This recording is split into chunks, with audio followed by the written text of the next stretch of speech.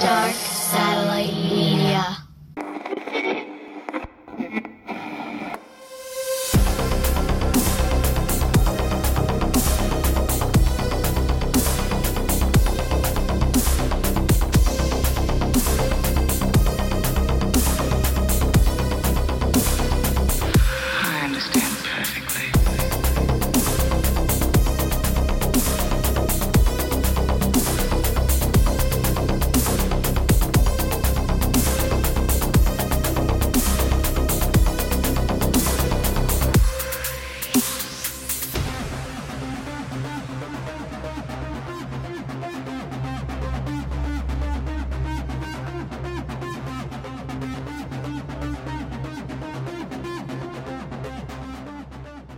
Yo, hey, what's going on, man?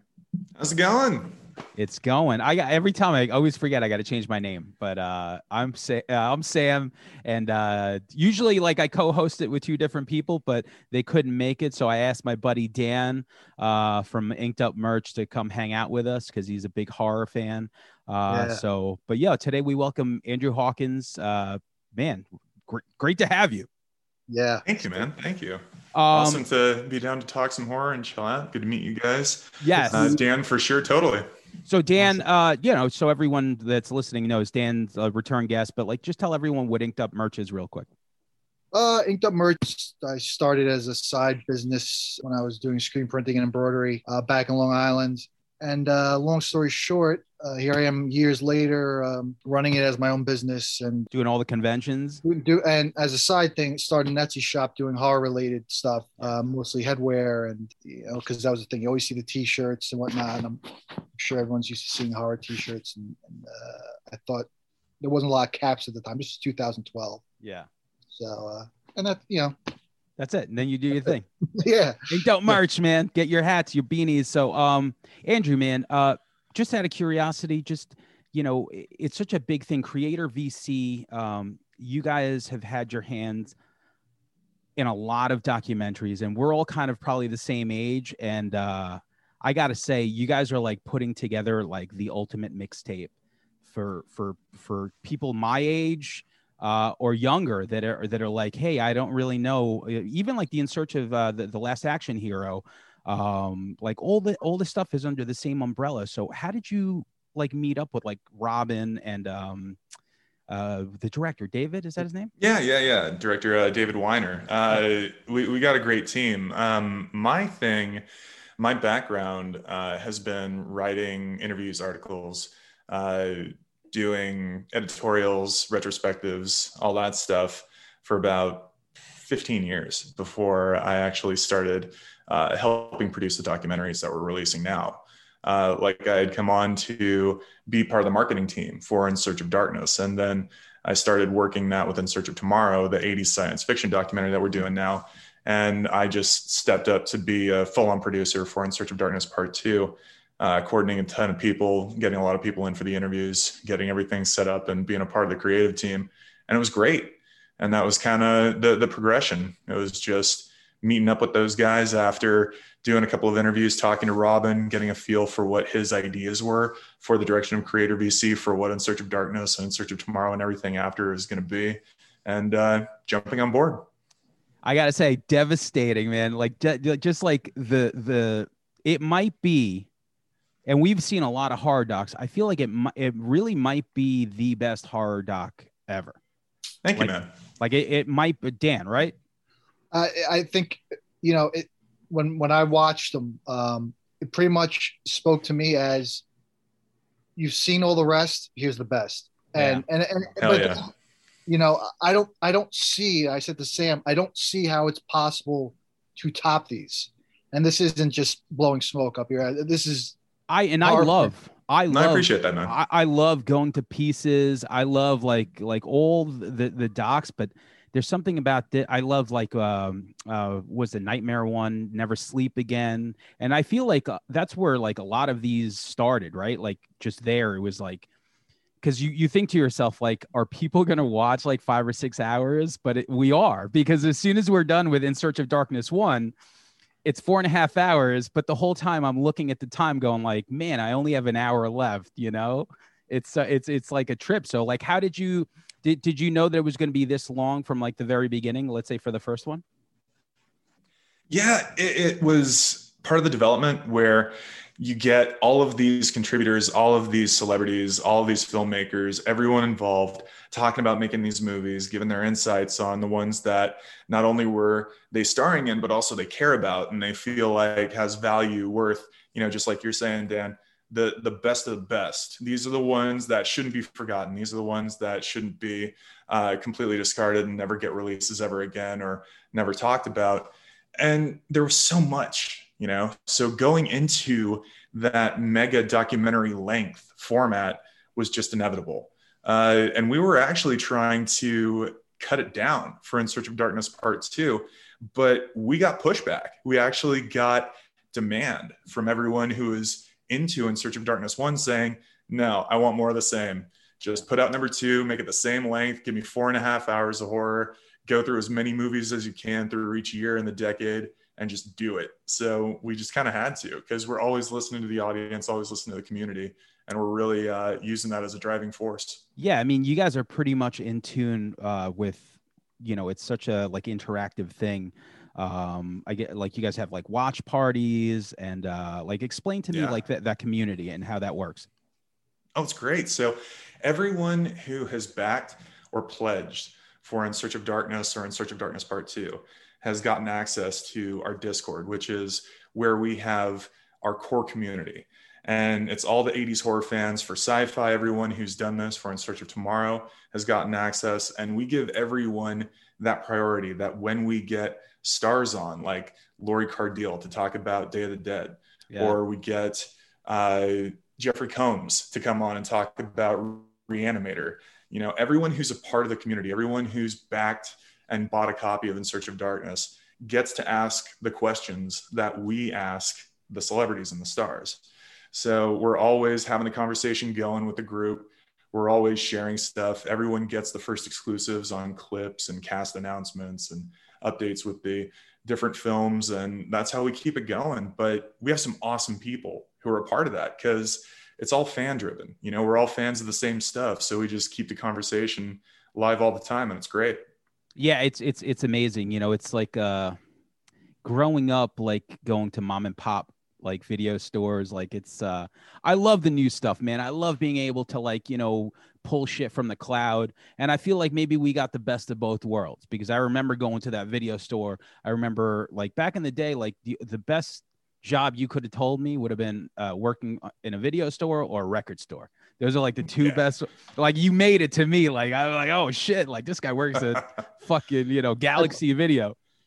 I applied to both and never got the job, man. That's how it went back then. But I got a job for a Hollywood Video for a couple of years, but I was like, man, this is great. I just wish I was working at the mom and pop where I could bring in the bootlegs and the deep cut Italian stuff and have like the curtain with the beads and the X-rated, the curtain with the beads behind this is where the real horror movies are kept, all that stuff. Yeah. I've been to the curtain with the beads, and it's a very quiet place where people try not to bump into each other. Yeah, right.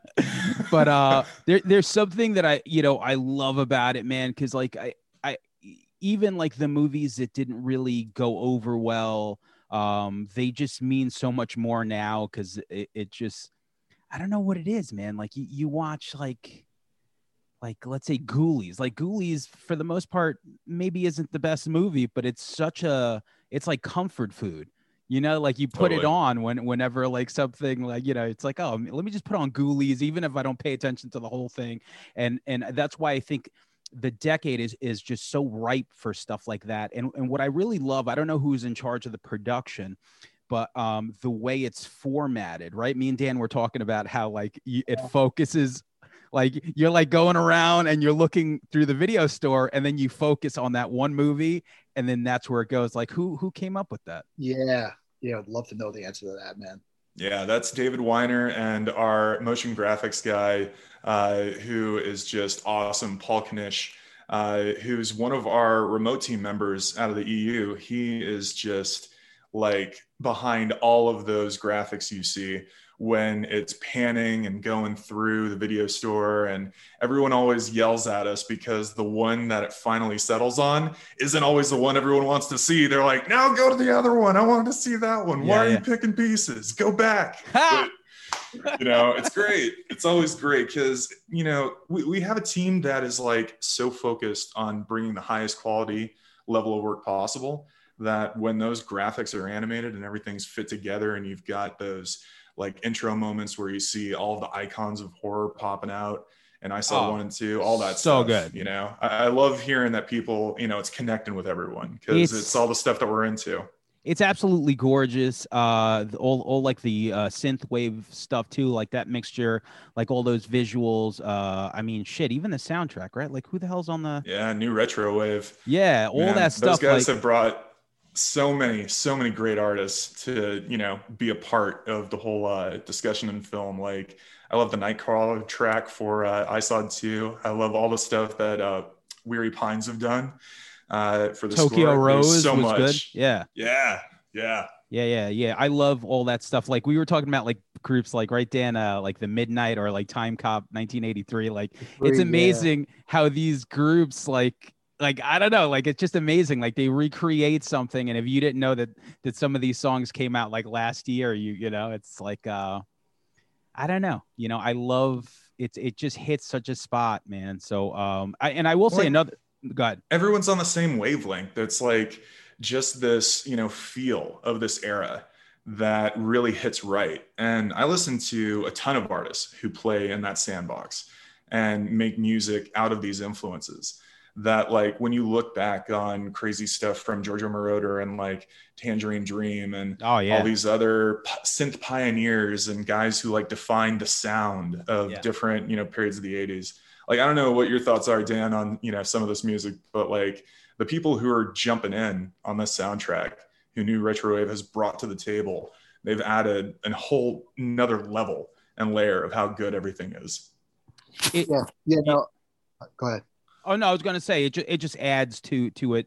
The whole experience. We're music guys, so like I still play in bands. Dan, used to play in bands. Probably, if we asked him to play bass, he will. So I think you played too, didn't you? Weren't you a musician, Andrew?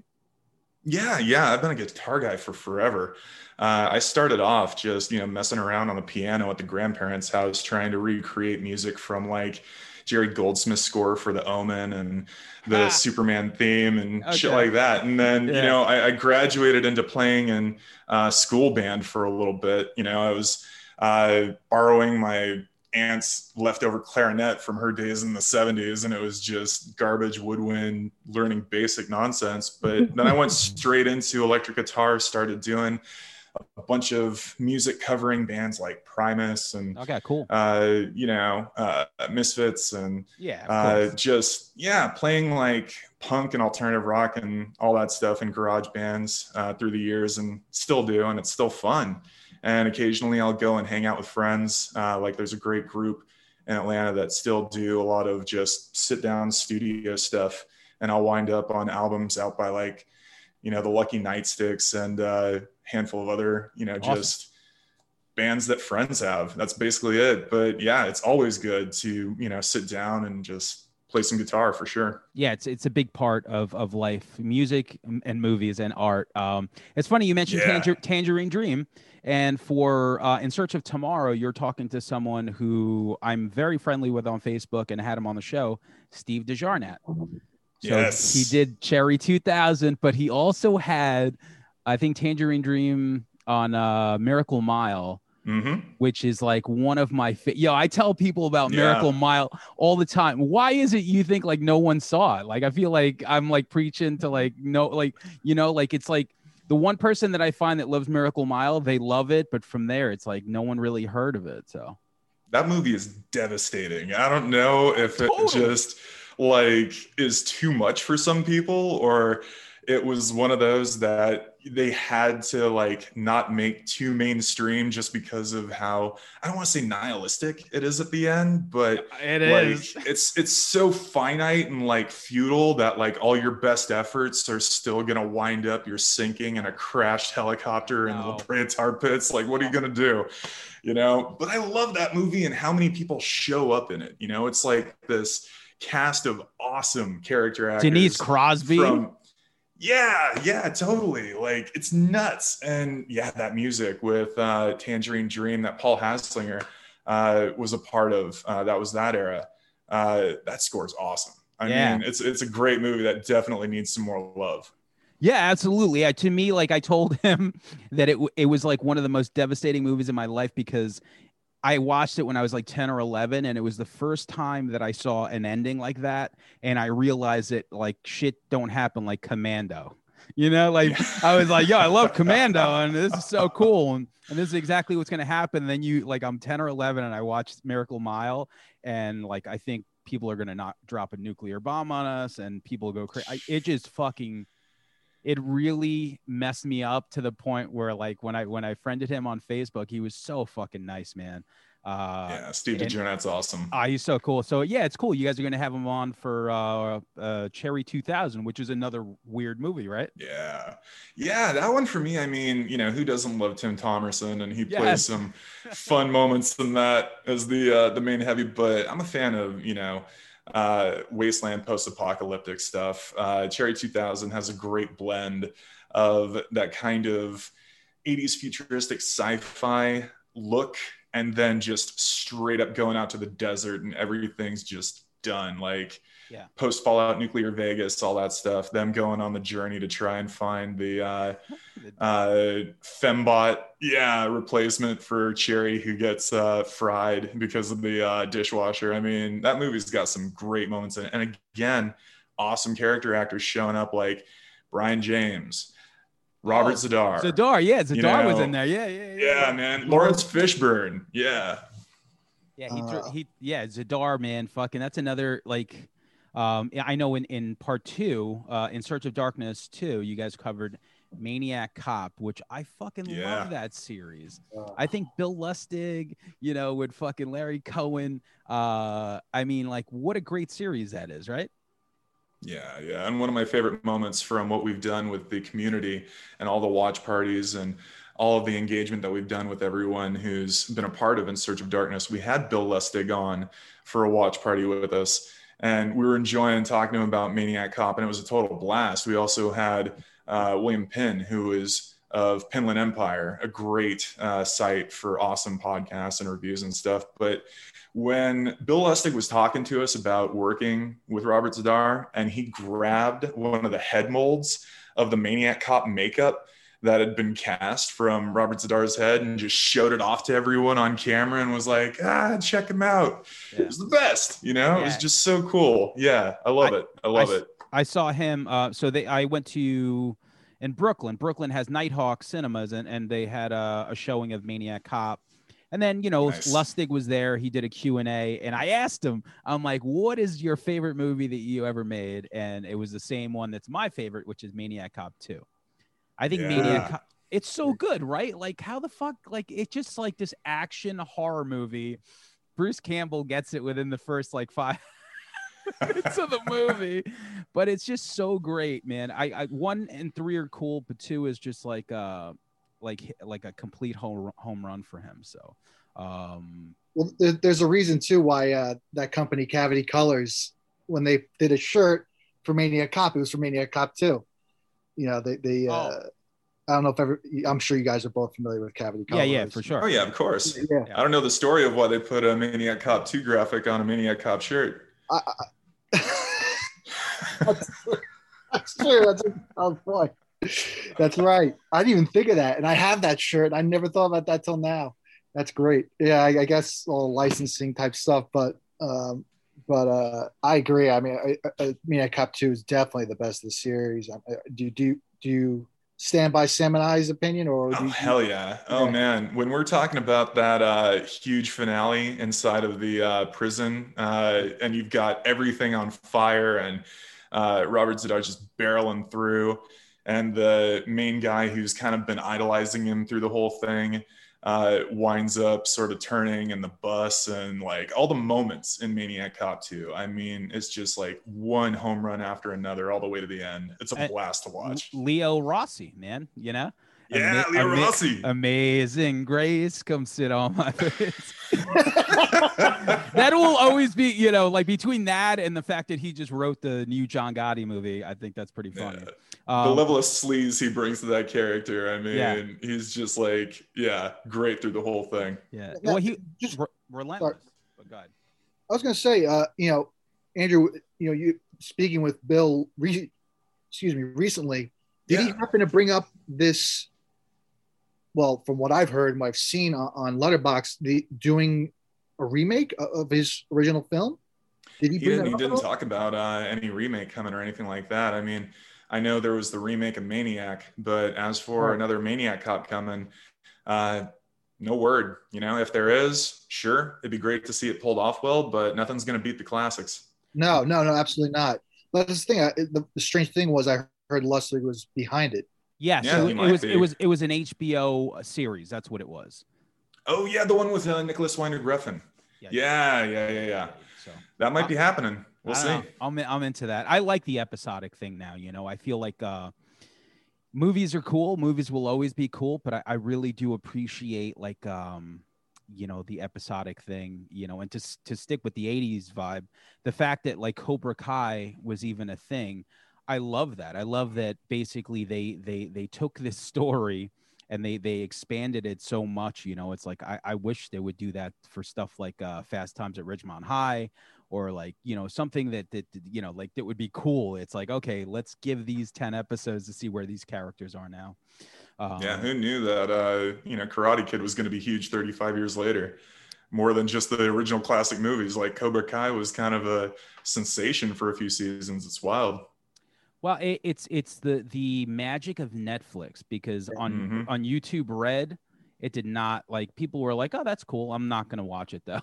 But like once Netflix picked it up, it's just like on that big stage, you know, where it's like, okay, now everyone's gonna watch it, everyone's gonna share it on Facebook. And but I gotta say, from the first movie, In Search of Darkness, one of my favorite things was the shirt, a Deborah Hill production shirt.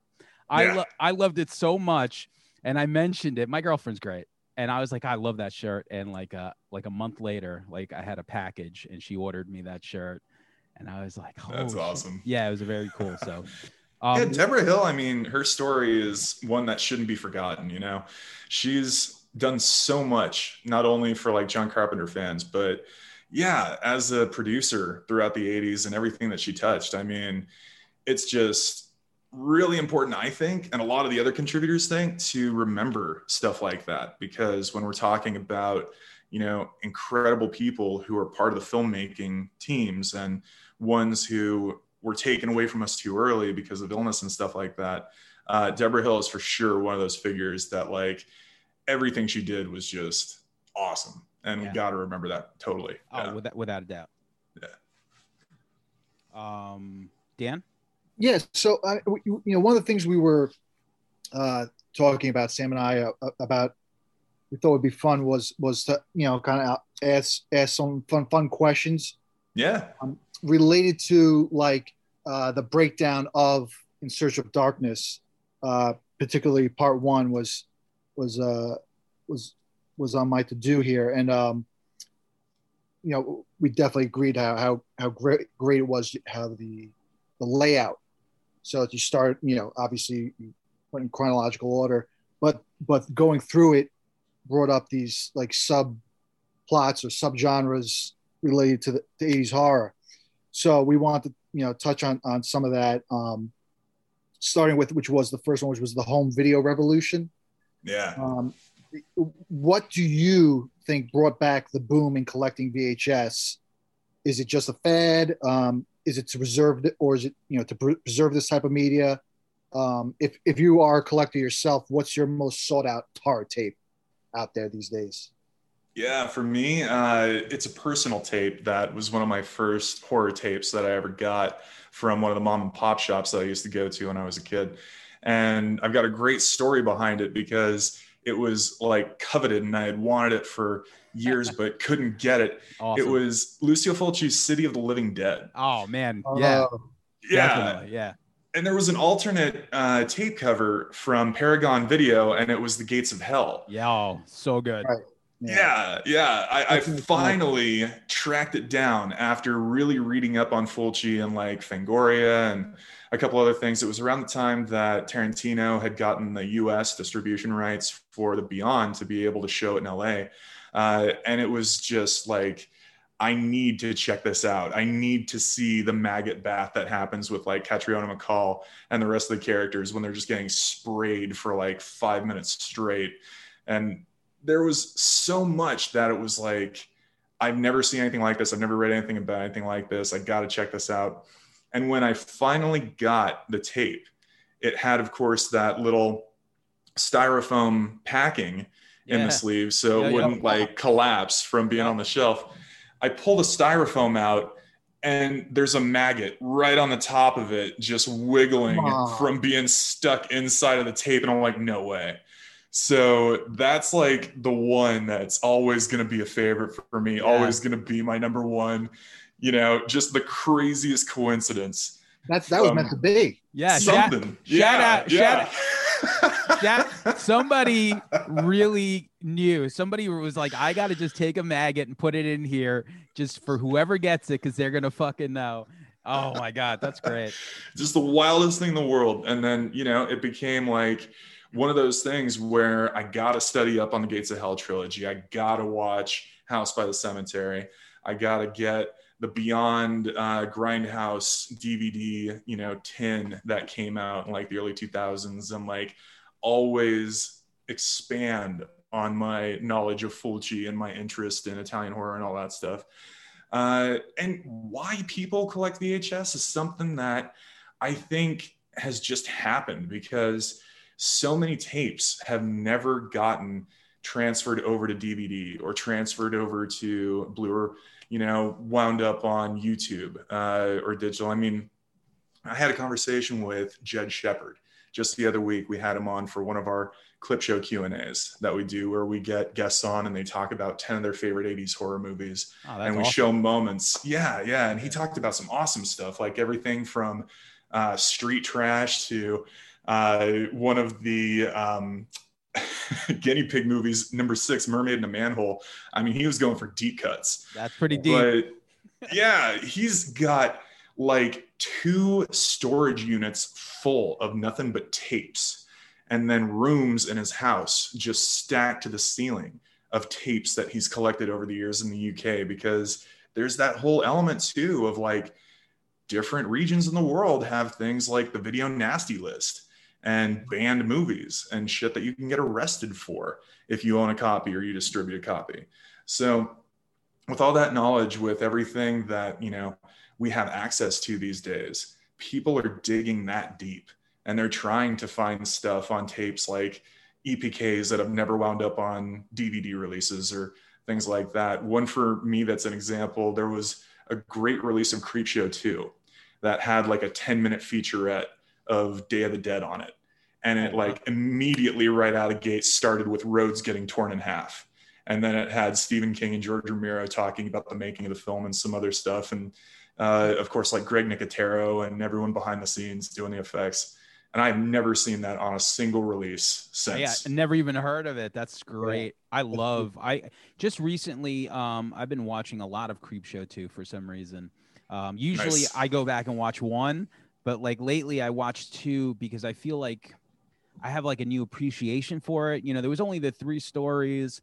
And I feel like you need to go into that young mind state to watch it, because, you know, some people, like if you watch it for the first time and you see Chief Woodenhead and you're like, this is kind of dumb, but like when you just go past that and embrace it for what it is, it's so cool, man. And the raft is amazing. And then the like the very last one, the hitchhiker, when you think of like just accidentally hitting someone with a car and just that he'll never leave you alone, like that's fucking terrifying now, you know, because we all drive now. Like back then I'm watching it as a kid, I'm like, this is cool, but like now as an adult, So I go back to that one a lot. I'm a big fan of that one, and I think it was featured on In Search of Darkness too, right? Yeah. In Search of Darkness 2 has a little moment talking about Creepshow 2. And we may expand on that for In Search of Darkness 3. That's something that we're paying attention to right now. where crazy. Yeah, yeah, people have been letting us know, I want to see this in ISOD 3. I want to hear this subject talked about in Search of Darkness 3. I want to see this favorite 80s horror icon come in and join the cast of interviews. But talking about Creepshow 2, you just reminded me that movie has one of my favorite on-camera Stephen King moments in any horror film, let alone any film that he's ever shown up in. And it's just hilarious when he jumps out of the semi-truck and sees the guy who's been run over and just goes, "What the fuck happened?" Yes. And it's great. It's just a great Stephen King cameo moment, and I love it. But even the animated wraparound for the film is great. They eat meat. I mean, you can't not, say that there isn't a sense of charm to that. Who didn't want a Venus flytrap after that? Like, I'm like, you go to the back. Get all the bullies. Yeah. You can get this, but yeah, that also reminds me, you guys went into the real ending of Little Shop of Horrors. Yeah, we did. Never knew that. And yesterday I watched it and I was like, yo, this is fucking crazy. This is so much better than the original ending, right? Just talk about that then. The Plan Apocalypse, that was something that, adding Little Shop of Horrors to the conversation for iconic 80s horror is something that is an interesting part of the whole discussion, because not everyone automatically registers Little Shop of Horrors as like a hardcore horror movie. And in many ways, it's a blend of genres. I mean, it's got all the musical stuff, it's got all the stage stuff integrated into it from the play, it's got all the comedy, but when you break it down into including it as one that should definitely be on the shelf in the video store in the horror genre, if you choose to throw it in there, it absolutely is a great thing to just be included. But that ending is so big and so wild, and it is just like the apocalypse of killer Venus flytrap plants devouring people in like subway cars, like just barreling through the city, and it's just gorgeous, so well done. I mean, the effects are like amazing, and I don't know, I would say it deserves like the Night of the Creeps treatment, where you've got the director's cut with that on the end, and then the theatrical cut with the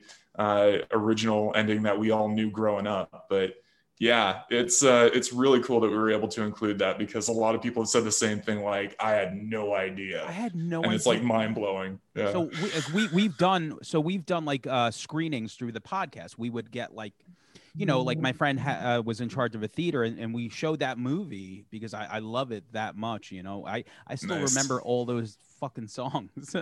Everyone. They're great. They're so good. Skid Row, all that. Yeah. So just to kind of finish up, because I did want to talk about In Search of Tomorrow, which is like the main thing. You talked about giallos in the second one, and me and Dan were talking about how we're kind of not like hip to them. Like, I know Tenebrae, but I don't really know too much of that genre. If you could just talk about like 5 must-sees as a fan, because I know you're a big Italian fan. Yeah, of course. So giallo, I definitely have to say that some of the best ones aren't just like restricted to the 80s that I'm going to mention. I mean, there are ones in the 70s that are just fucking amazing. And the thing is, it was really, really great to have one of my favorite stars from Italian horror, Giuretta, included in Search of Darkness 2. Yeah, you guys like seeing her on screen? Yeah. Great, man. She's awesome. Was great. She just no holding back. Just like I really she comes off with such respect for the Italian horror. Like just backing it to the nth degree. That was a surprise getting her out. I over the last, like Sam said, I actually have been diving in just coincidentally the last few years more into giallo, and I definitely agree. The '70s is seems to be the big era, but I'd love to hear more. I'm sure you have more to say about it than I do. Yeah, of course. I mean, I'm totally right there with you because the 70s is like really what laid the framework for the genre.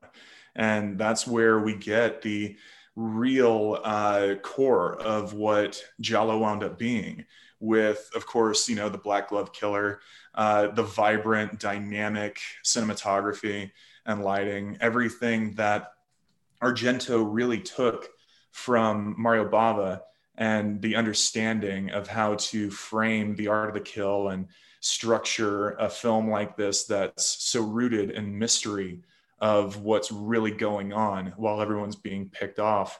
It's interesting to like compare Giallo to like slasher movies, where so many of the most popular favorites in the slasher genre, you know who the killer is. Unless there's that element of mystery to it. And there are some crossover films that definitely ride the line between both. But Giallo has this really cool aspect to it that I love, where it's just the unraveling of the whodunit in a lot of ways. And for real standouts, I mean, Sam, you already mentioned one, Tenebrae is one of my all-time favorites from Argento. That movie has such a great plot that develops. And, if you want to call the ending a twist, or if you pick up the pieces and kind of figure out, what it's going to be, it just delivers on every level. But 70s wise, talking about Bava again, Blood and Black Lace is one of my all-time favorites. That movie is just excellent. And then they kind of consider that one. I was speaking with a fellow friend, also big horror guy. Yeah. A lot of people kind of recognize that one as like the beginning of Giallo. Do you agree or disagree, or what's your stance on that? I think it's definitely an origin point. There are some movies that Bava had done around that time as well that really do have a kind of feel to it. Like Bay of Blood is one that, is right around the same time, but doesn't have all of the tropes and the aesthetics that Giallo would be the most well known for. That really, the foundations were laid in Blood and Black Lace. But all around, it's one that's just an absolute must see, just even for film fans. And then some additional ones that are just fun, personal preference ones that I enjoy. I love some of the ones that Fulci did, like Murder Rock that Giretta's in. That one's a blast. It's a lot of fun. I didn't know any.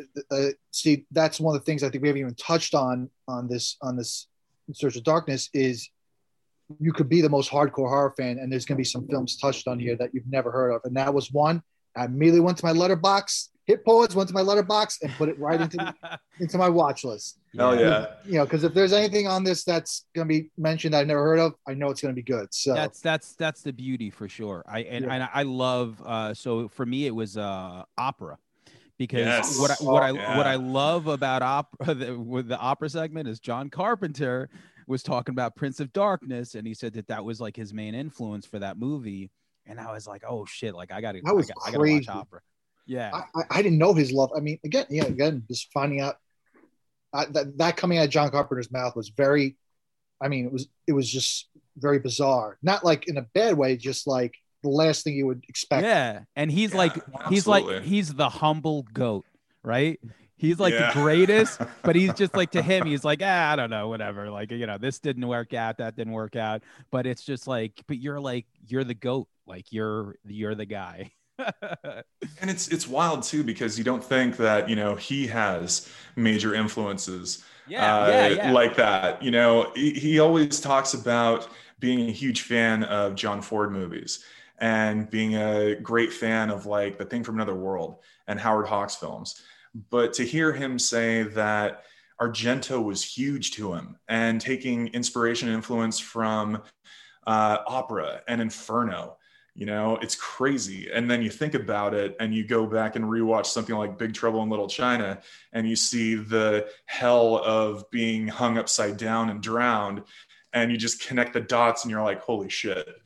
And his interview was so great because, you know, he brought that to the table just in discussion. You know, he wasn't prompted. We wanted to have him talk about everything that he had done and then some of his favorites. And he's like, oh yeah, I'm a huge Argento fan. And it was just mind blowing. And when we were able to share that with everyone, that's exactly the feedback we've been getting, was like, okay, now I need to watch everything Argento ever did because John Carpenter says so. Yeah. Yep. Yeah, I love that. I love that. I mean, really, that's what this show is too. Like whenever we have someone on, like it's such a big deal for us to talk influences, because I like what we absorb and what comes out from that, you know, from that, you know, it's like I said, it's like Modest Mouse love the Pixies, but they don't sound like the Pixies. Yeah. You know what I'm saying? So I love that stuff. Totally. Anything else on the Giallo, Andrew, or not? Yeah, a couple more, definitely. One of Argento's earliest. I always recommend Bird with the Crystal Plumage. Yes. And that one is just like the breakout for him. Profondo Rosso is amazing. I absolutely love that movie, and it's got some of the best work he ever did in it. But for early stuff, Bird with the Crystal Plumage is absolutely a must-see. To watch Argento really like cutting his teeth into Giallo, taking all of his influences and doing work that wound up paving the way for him to be one of the greatest directors of all time, for sure. And then another one from Fulci, Lizard and Woman Skin. It's got some incredible surreal elements to it. It's got some really wild twists. The stalking element is a little bit lighter than the majority of the best standout Giallos, but it's one that really falls into a unique, entry in the genre. So I always say, you know, if you haven't seen Lizard and Woman Skin, check it out, and it's always good. Very cool. Yeah, awesome. Yeah, schooling us and dropping some gems on us. Trying. I don't want to take up too much of your time, but I know we have to talk about In Search of Tomorrow. So just give us, man. Let's talk about how that came about, you know, especially from, you get the action, the 80s, like, actually it's beyond 80s action. That fucking action, In Search of the Last Action Hero, is so good. Like, shout out to all them dudes on there. Then you get the two Darkness movies. So what brings us to sci-fi, which is the obvious stuff, of course. Yeah, well, the first thing I'll say is, if you like watching In Search of Darkness and In Search of Darkness Part 2, and you're a fan of sci-fi movies, you know, get ready. That's what In Search of Tomorrow is going to be. Very similar in formatting, very similar in structure, and how we present these films and these speakers talking about being a part of these movies and giving their insights and telling their stories. And that includes going year to year and having those intercut chapters between each year where we really dig into different subjects, just like you guys were talking about with VHS and everything else that we have included. But In Search of Tomorrow is really, for me, the stuff that I watch during the day.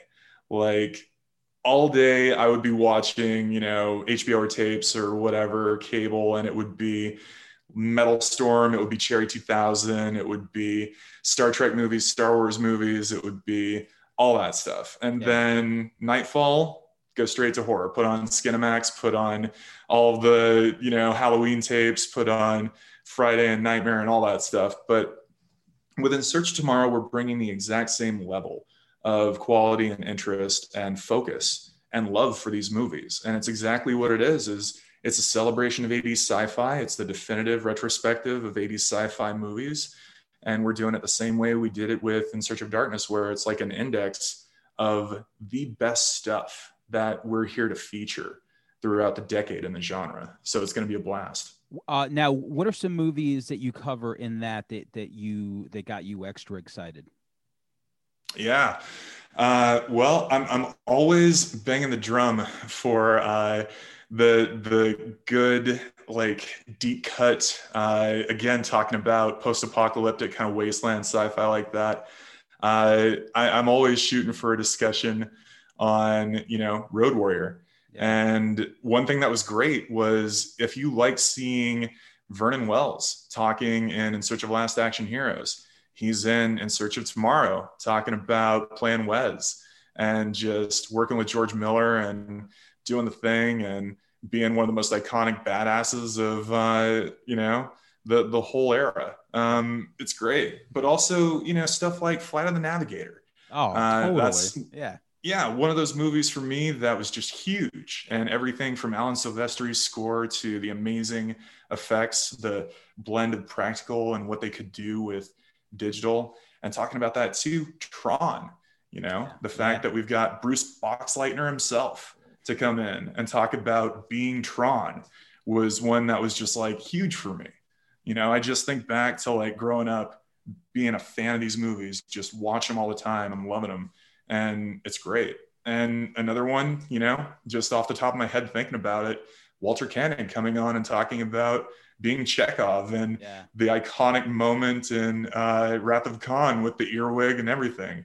There's just, so much that I can dig into, but it's like, man, it's crazy to try to compress 4.5 hours of greatness into a couple minutes of talking. No, for sure. Yeah, definitely. I love, like, man, I remember going to see Star Trek 4 in the theaters too, because I was probably just old enough to go, and the punk rocker on the bus, I'll never forget, like Spock fucking puts him to sleep and stuff. Another really cool one that you guys cover is The Last Starfighter.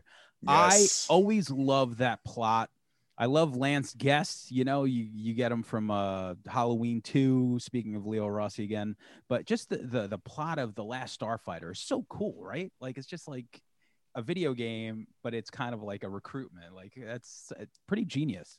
Yeah, it's one of those classics for me. Like, just talking about, growing up loving stuff, I was all about movies and games and music and art and books. And Last Starfighter is just such a great blend of that love for, the arcade era and the whole idea of going and playing a space shooter arcade game and then getting recruited to become a galactic, starfighter. I mean, there's just so much to it. But the fact that we've got Nick Castle talking about it, and we've got not only Lance Guest, but also Catherine Mary Stewart, it's one of those things that I love, that we're able to bring all these people and all these contributors together to do these interviews and give their insights on why these movies are great and why we should still love them, and just making them too.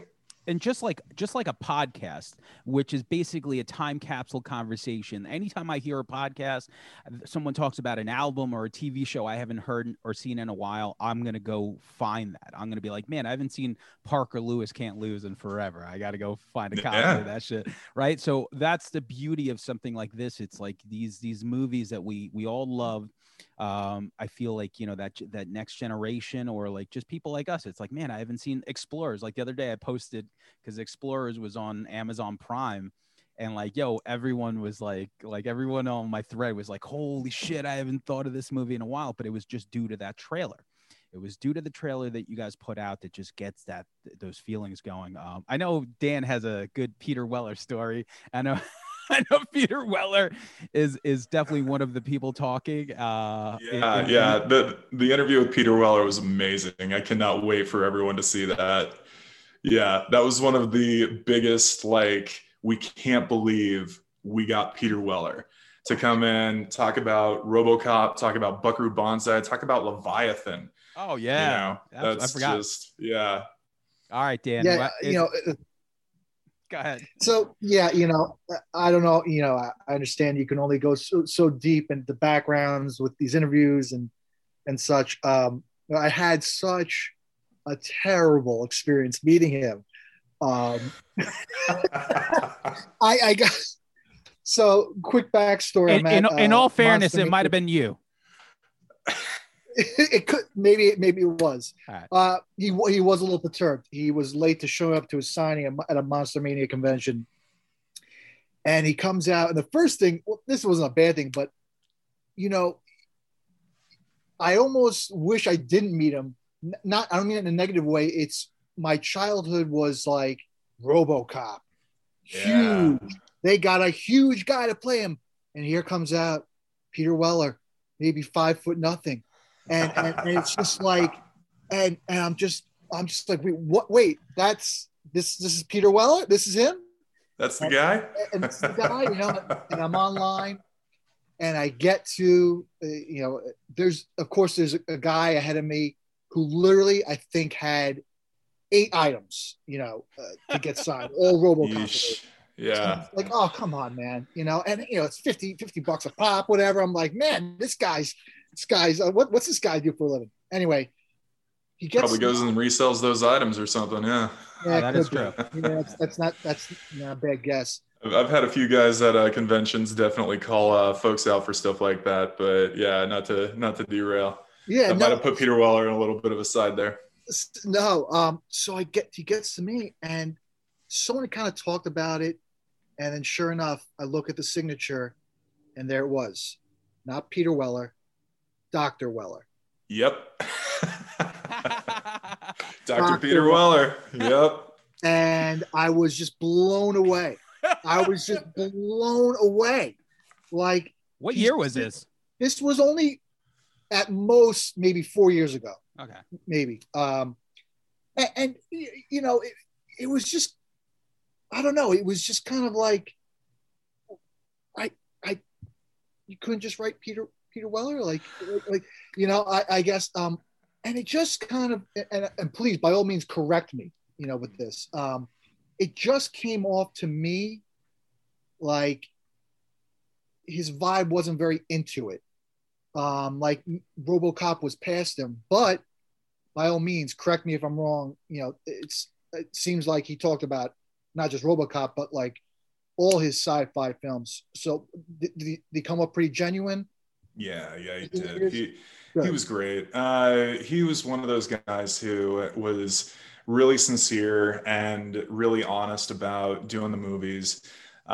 He's talked about RoboCop in many different venues, whether it's, doing Q&As before screenings of the film or doing panels. And everyone's got a bad day. And I always hate to hear it, when someone has a bad experience talking to icons and idols and all that stuff. But what he was able to give to us really adds some interesting stuff to the conversation, because not only is he talking about his movies, he's talking about the value of sci-fi and looking back at this era and why we should give it attention and what the whole big picture is. So he's got, some really, really cool stuff that everyone's going to love for sure. And, the best goal that we have is that everyone just watches it and loves it. That's what we all want to do, because we're having fun making it. We're having fun sharing it with everyone. We're putting out clips every day of all of the progress. And that's one of the big things. I love those clips.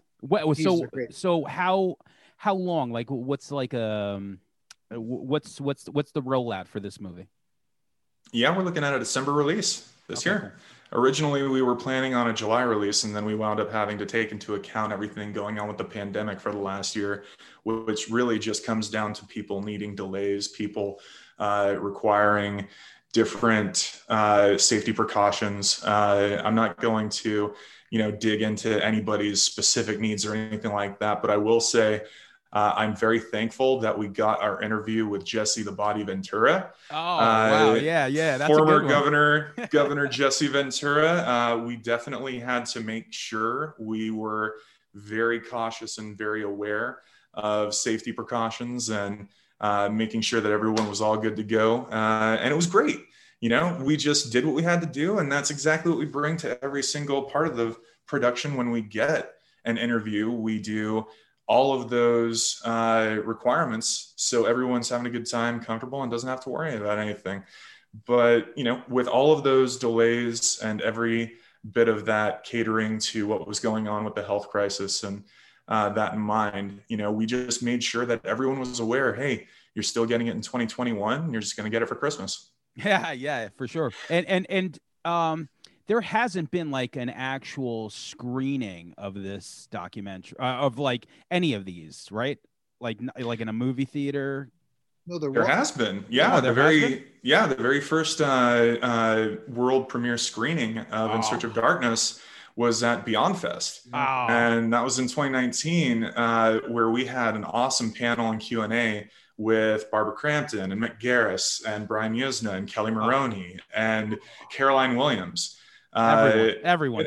Yeah, it was wild too, because, you know, we're premiering In Search of Darkness at Beyond Fest at the Egyptian Theater in Hollywood, and we're following up a triple screening marathon of Tom Atkins movies. Oh.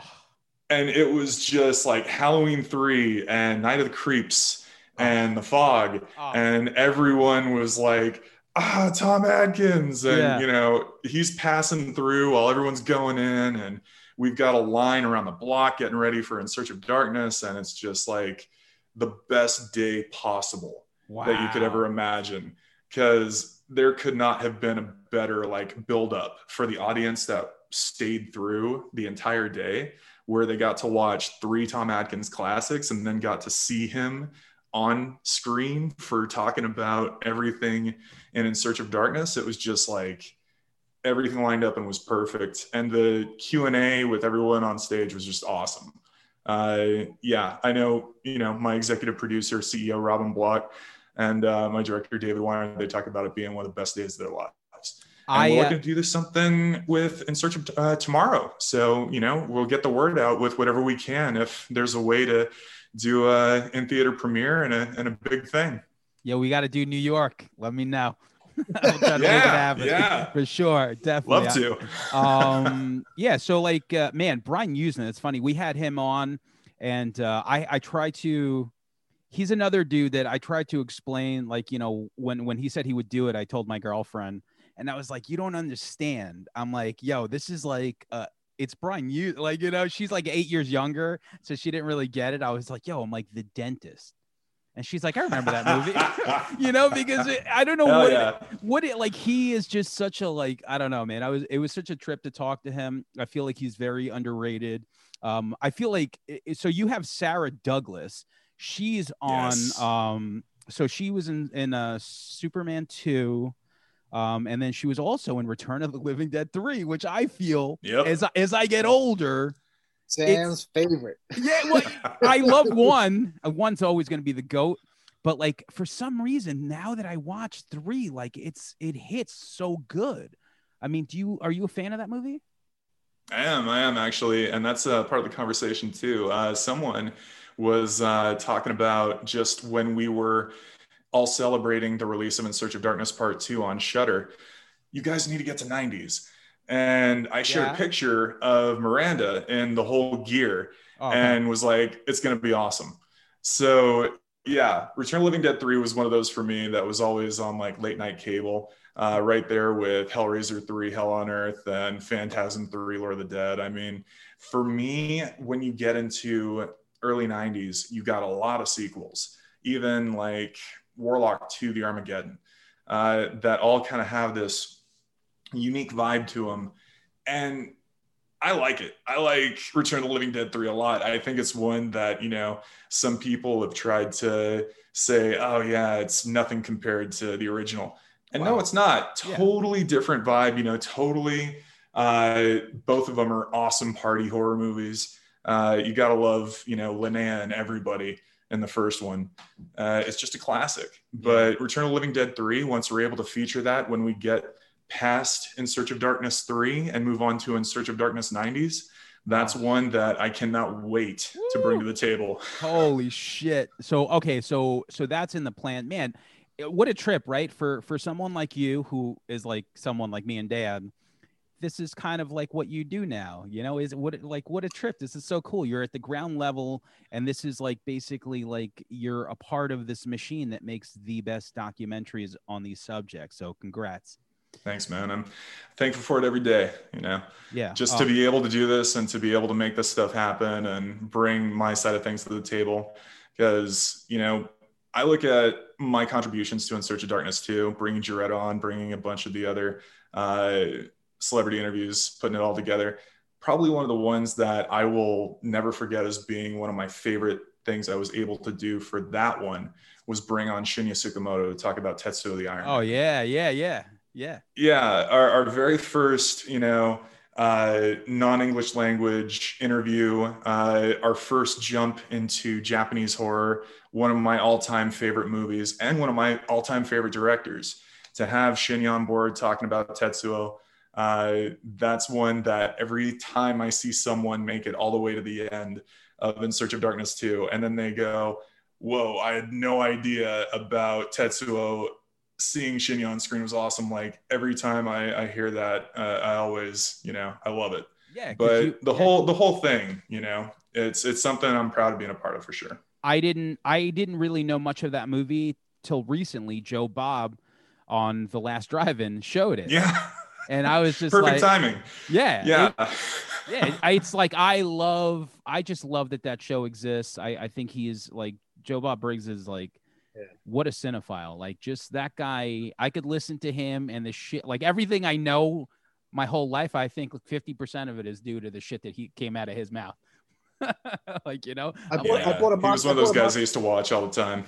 I bought the Mach 5 razor on that one episode. He raved about it. I said, if Joe Bob says it's good, then it's got to be a good razor. So I bought it. Hell yeah. All right. Yeah. Listen, in closing, I mean, Dan, do you have anything else?